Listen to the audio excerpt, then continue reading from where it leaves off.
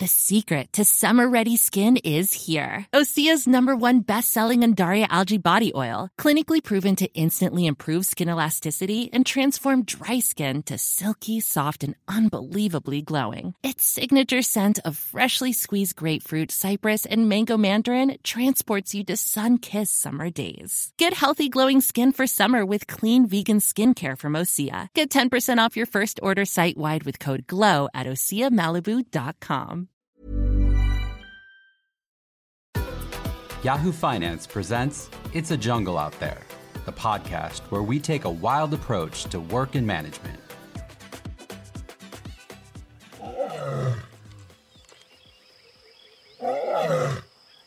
Lions roaring on the savannah. It's not a comforting sound, but they're interesting animals to consider when exploring the division of labour between genders. Male lions are designed to mate, sleep, and fight. It's down to the female lions in the pride to hunt for food, raise the cubs, and secure the territory. Are there parallels in offices and boardrooms out there? Are we stuck in a cycle where female workers graft away while their male colleagues rise to the top? I'm Leanna Brinded, head of Yahoo Finance UK. Stay tuned to hear more.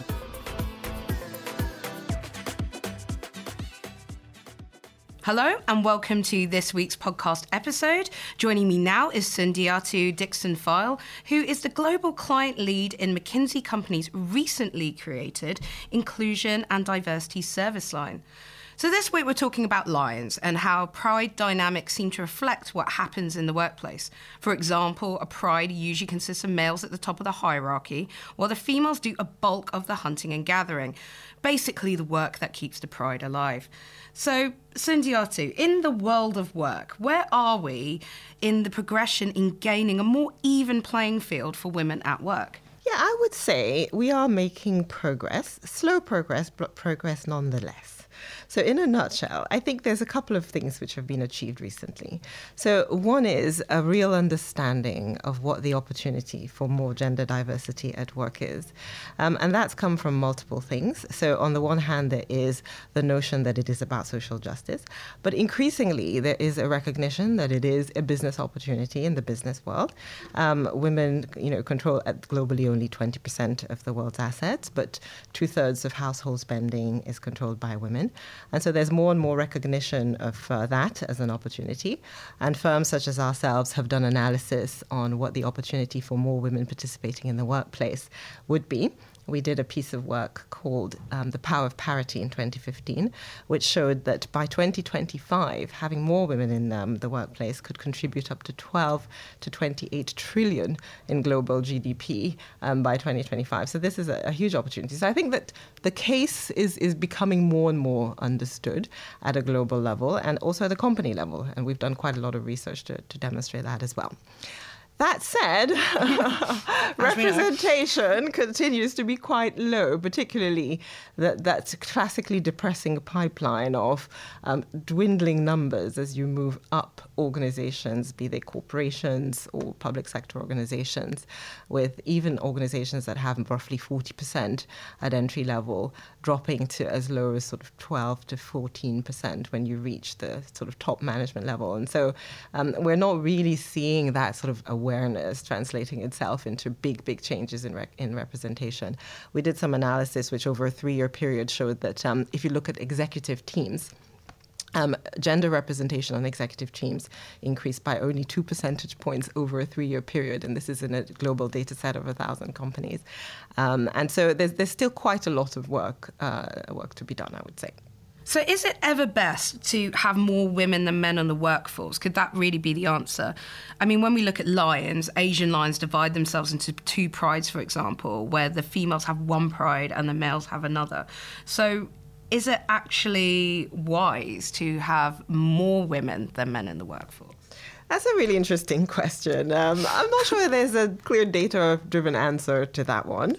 Again, just looking at research again. So we see that there are some industries where there are just naturally more women. So an example would be retail or food service or healthcare, and then industries where there's obviously far lower levels.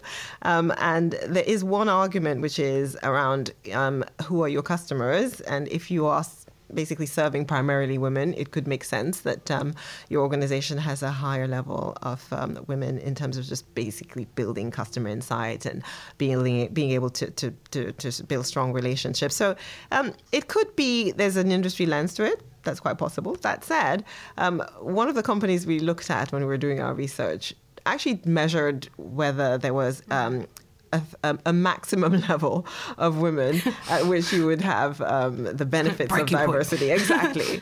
And they came up with 40 to 60%. So we're actually able to show that teams that had 40 to 60% women in their leadership were the ones performed better. And so there's an implication that below 40, you have an opportunity to add, but above 60, you start having the reverse diversity problem in some ways. And so I think that was an interesting data point. So I think it boils down to, why would you want to have diversity? And I think it's really important for any organization to really think through the reasons why they're seeking diversity. Is it about trying to better understand and serve their customers, in which case the workforce would need to reflect their customer base? Is it about innovation, in which case they might need to seek specific types of forms of diversity? So I think it really boils down to thinking through, well, what forms of diversity would help us as a business? And therefore, how can we make our workforce reflect that? On that point, we have got to a really great stage where there seems to be more women in work, and some of these overall workforces, there seems to be getting some kind of parity. But why? I know there are some overarching themes, but really when we unpack it, and maybe through some of the research that you guys have done, why does it get to that point where, when it comes to making that step up, not just, at the executive or CEO level, but even in the senior management level, in that kind of middle tier, why is it that it seems so difficult still to get more balance between the genders? Yeah, I mean, the leaky pipeline, there are multiple reasons for this. It's a fairly complex situation, but I think there's a couple of big things. So one is just the buy-in to this business case. So I mentioned that there's more and more acceptance, but that acceptance often is very strong at the top of an organization. And when you move to the middle management level, where a lot of these decisions around, who to hire and who to promote get made, it sort of falls down the priority list because it isn't really tied to the core business. So one of the big obstacles, I would say, is that, which is middle management aren't really, really bought in. It feels like a kind of add-on, which is imposed by HR. And then I think there's quite a bit around the talent management systems and processes. So by that I mean recruitment, advancement and promotion. There still is not a level playing field in a lot of these. And so one classic example would be that we did some work in the US where we looked at 220 companies and did an annual survey called Women in the Workplace, which showed that women were 18% less likely to be promoted than men. They had less exposure to senior management.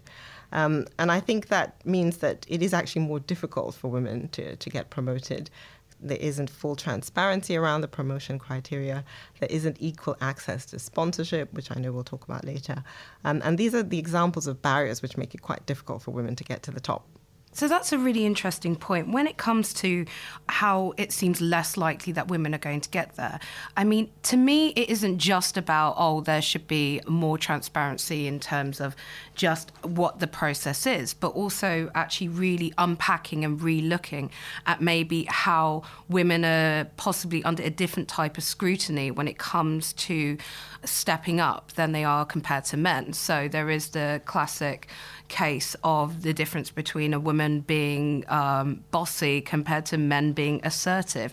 Do you feel that we've made any kind of headway in terms of companies and managers genuinely recognizing that kind of attitude needs to change? I would say that there's still a long way to go on that front. A lot of these attitudes are really entrenched. They have to do with societal norms. They have to do with mindsets, which individuals have grown up with. And they lead to a lot of biases in terms of decision making. So the famous cognitive biases, such as, you want to only hire and promote people who look like you, and as soon as they don't, you start being, risk averse. And there's a number of these biases that are in play, and they are very, very well entrenched and difficult to shift. And I think they do operate in, against women, where there's a sort of, no win. On the one hand, if you don't sort of promote yourself and in some ways sell your achievements, you're overlooked.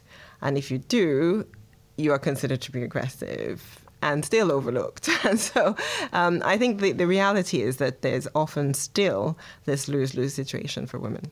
So what would you say are ways in which, when it comes to that aspect of it, the day-to-day, they're in the office, whether it's someone putting their hand up or someone championing what they have done on a project, or maybe a small win that they had somewhere else, what would you say is a way that an individual as well as maybe a unit can do in order to promote that kind of recognition? Would it be workshops? Would it be actually more transparency around encouraging that kind of behaviour? I think there needs to be firstly an understanding of what the problem is, and that needs to be much more widespread.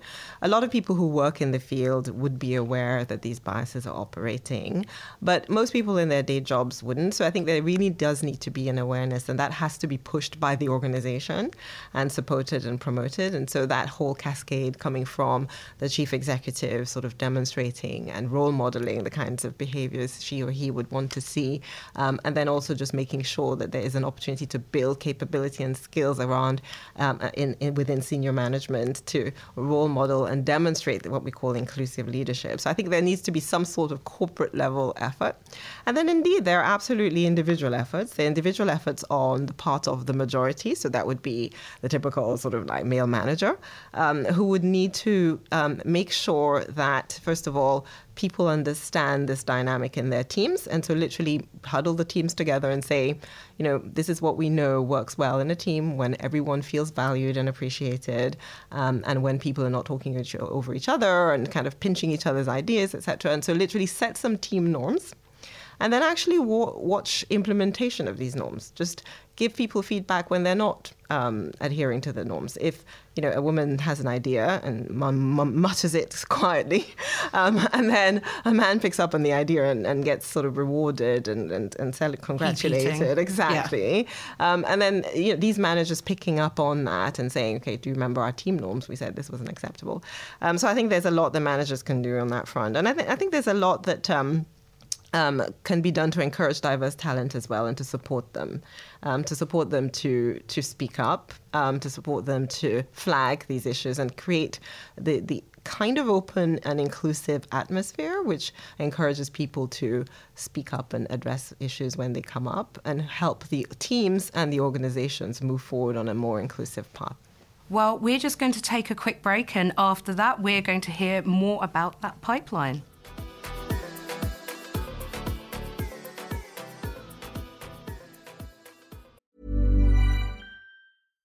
If you're looking for plump lips that last, you need to know about Juvederm lip fillers. With Juvederm Volbella XC and Juvederm Ultra XC, your lip look, whether it's subtle or bold, can last up to 1 full year with optimal treatment and no additional maintenance. Find a licensed specialist and see if it's right for you at Juvederm.com today. That's JUVEDERM.com. Add fullness to lips in adults over 21 with Juvederm Volbella XC or Juvederm Ultra XC. Do not use if you have severe allergies or a history of severe allergic reactions, or if you're allergic to lidocaine or the proteins used in Juvederm. Tell your doctor if you have a history of scarring or taking medicines that decrease the body's immune response or that can prolong bleeding. Common side effects include injection site redness, swelling, pain, tenderness, firmness, lumps, bumps, bruising, discoloration, or itching. As with all fillers, there's a rare risk of unintentional injection into a blood vessel, which can cause vision abnormalities, blindness, stroke, temporary scabs, or scarring. For full, important safety information, visit Juvederm.com. Ready to pop the question? The jewelers at BlueNile.com have got sparkle down to a science with beautiful lab-grown diamonds worthy of your most brilliant moments. Their lab-grown diamonds are independently graded and guaranteed identical to natural diamonds, and they're ready to ship to your door. Go to BlueNile.com and use promo code LISTEN to get $50 off your purchase of $500 or more. That's code LISTEN at BlueNile.com for $50 off. BlueNile.com, code LISTEN.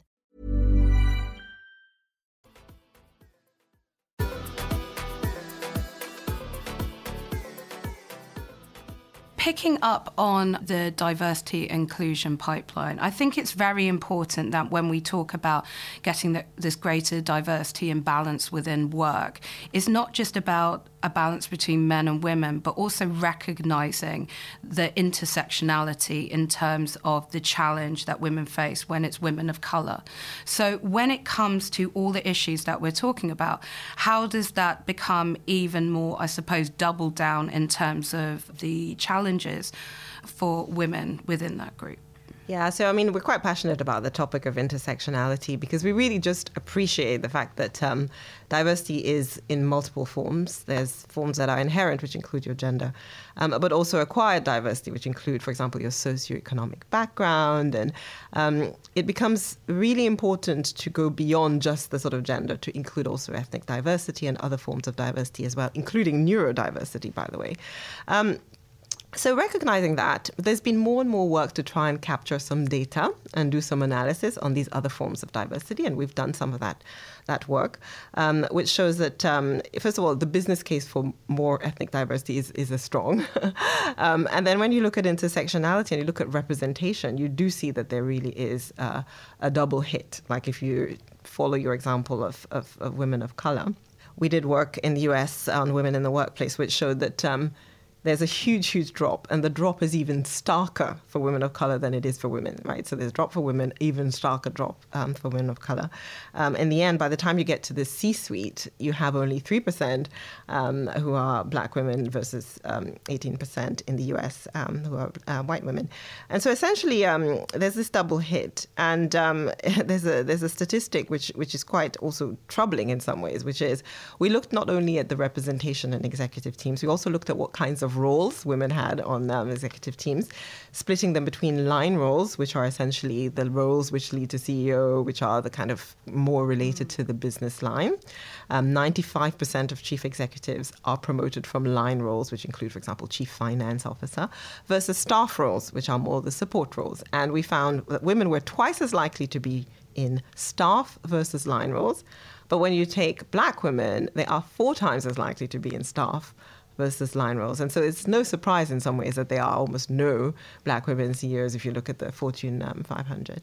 And so I think there definitely is a double hit, and that is being seen in the data as well.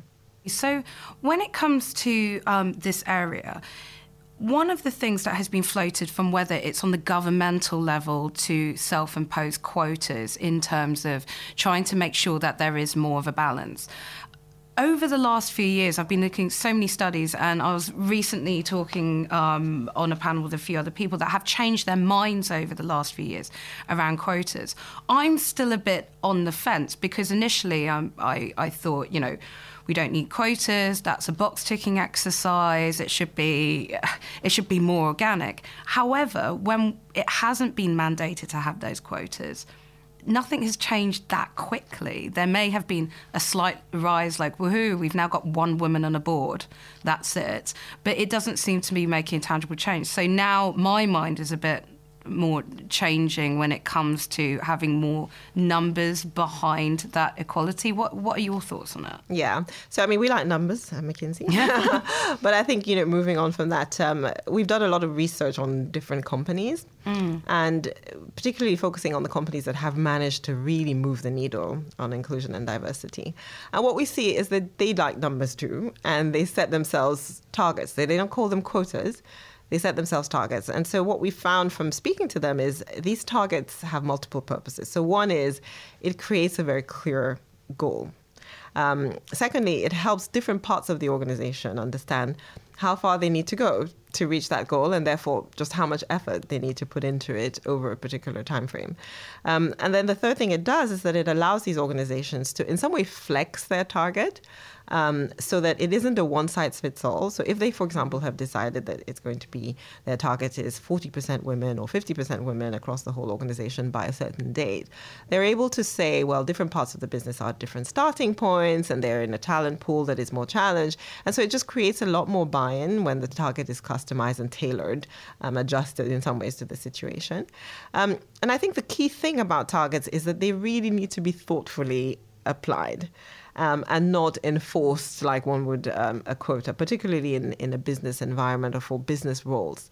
And so that really means that there's a need for a supportive approach where the central kind of diversity talent management organization works with the business units to think about ways in which they can, first of all, to think about what is the appropriate target for them, but also to think about ways in which they can work towards them and literally problem solve together how they can work towards meeting that target and how they can avoid any negative connotations and potential backlash.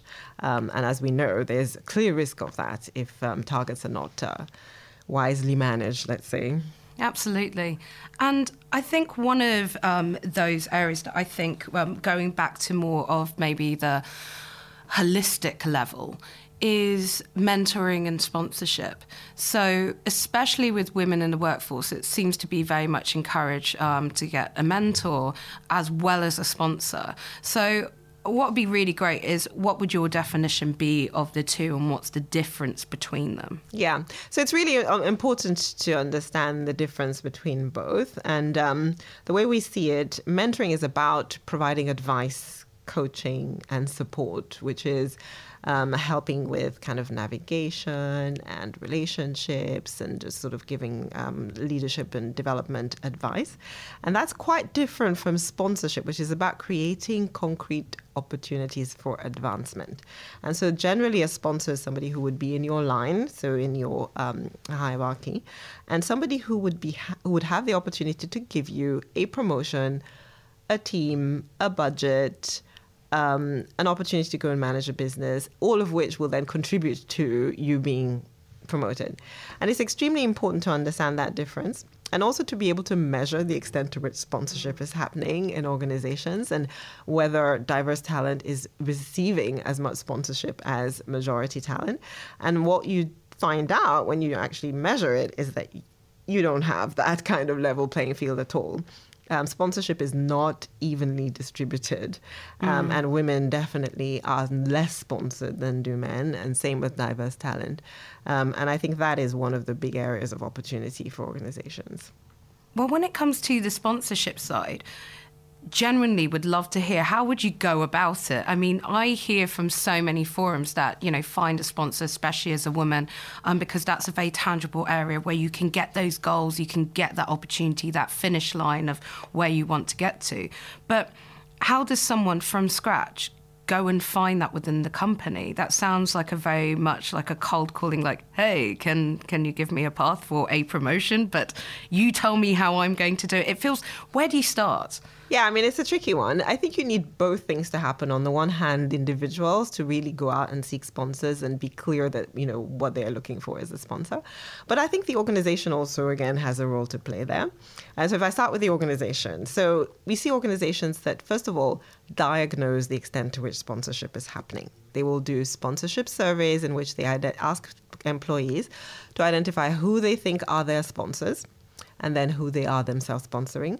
And then you can build like almost a social network map of who's getting sponsorship and who's sponsoring who. And so with that data, then you start saying, okay, well, let's put in place a sponsorship program. And so that will include making sure people understand what sponsorship is, encouraging senior people to sponsor more junior people, helping them pick sponsees. And so literally high potential talent, ensuring that there's a good balance in the distribution of people who are sponsored and so forth. So there's a whole endeavor, which I think needs to come from the organization. And then I think indeed there's a real opportunity for people as well to really look up their line and think, well, how am I going to develop a sponsoring relationship with this person who's my boss or who could be in an area that I would like to move into? that's very much on the individual level, and that sounds very empowering, that in a way that you can at least try and carve out these opportunities for yourself. But on the wider level, so for, I suppose the next step of this is, let's say this is all coming into fruition for individuals. We've got this pipeline of talent coming through.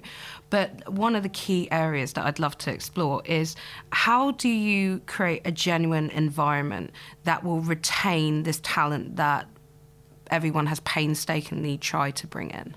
Yeah, that's an absolutely fair issue. And I think that boils down to inclusion and retention.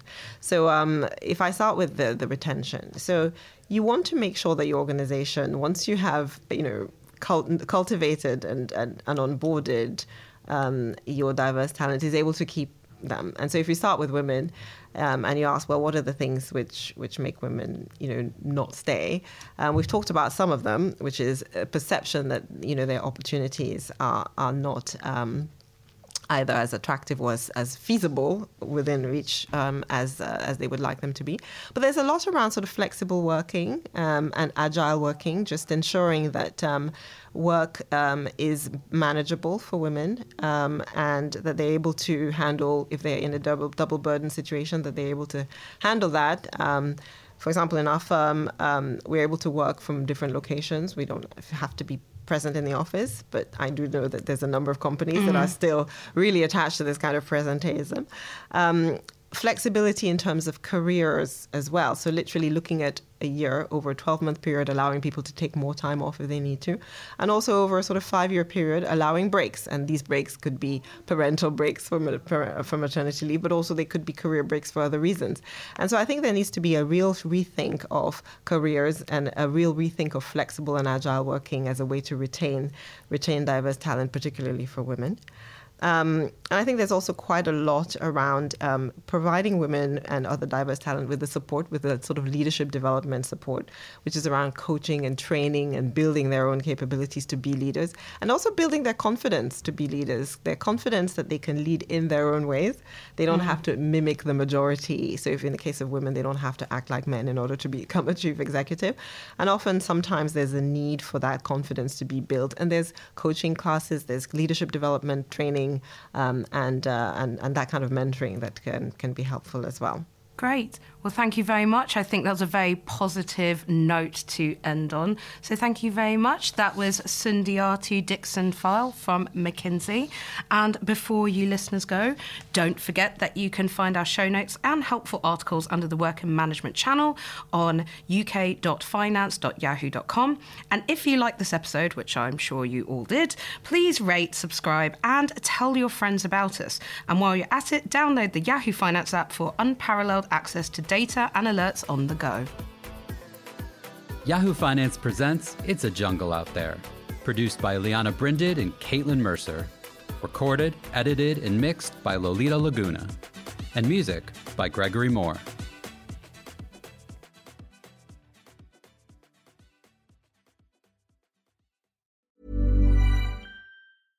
Imagine the softest sheets you've ever felt. Now imagine them getting even softer over time. That's what you'll feel with Boll & Branch's organic cotton sheets. In a recent customer survey, 96% replied that Boll & Branch sheets get softer with every wash. Start getting your best night's sleep in these sheets that get softer and softer for years to come. Try their sheets with a 30-night guarantee. Plus, get 15% off your first order at bollandbranch.com. Code BUTTERY. Exclusions apply. See site for details.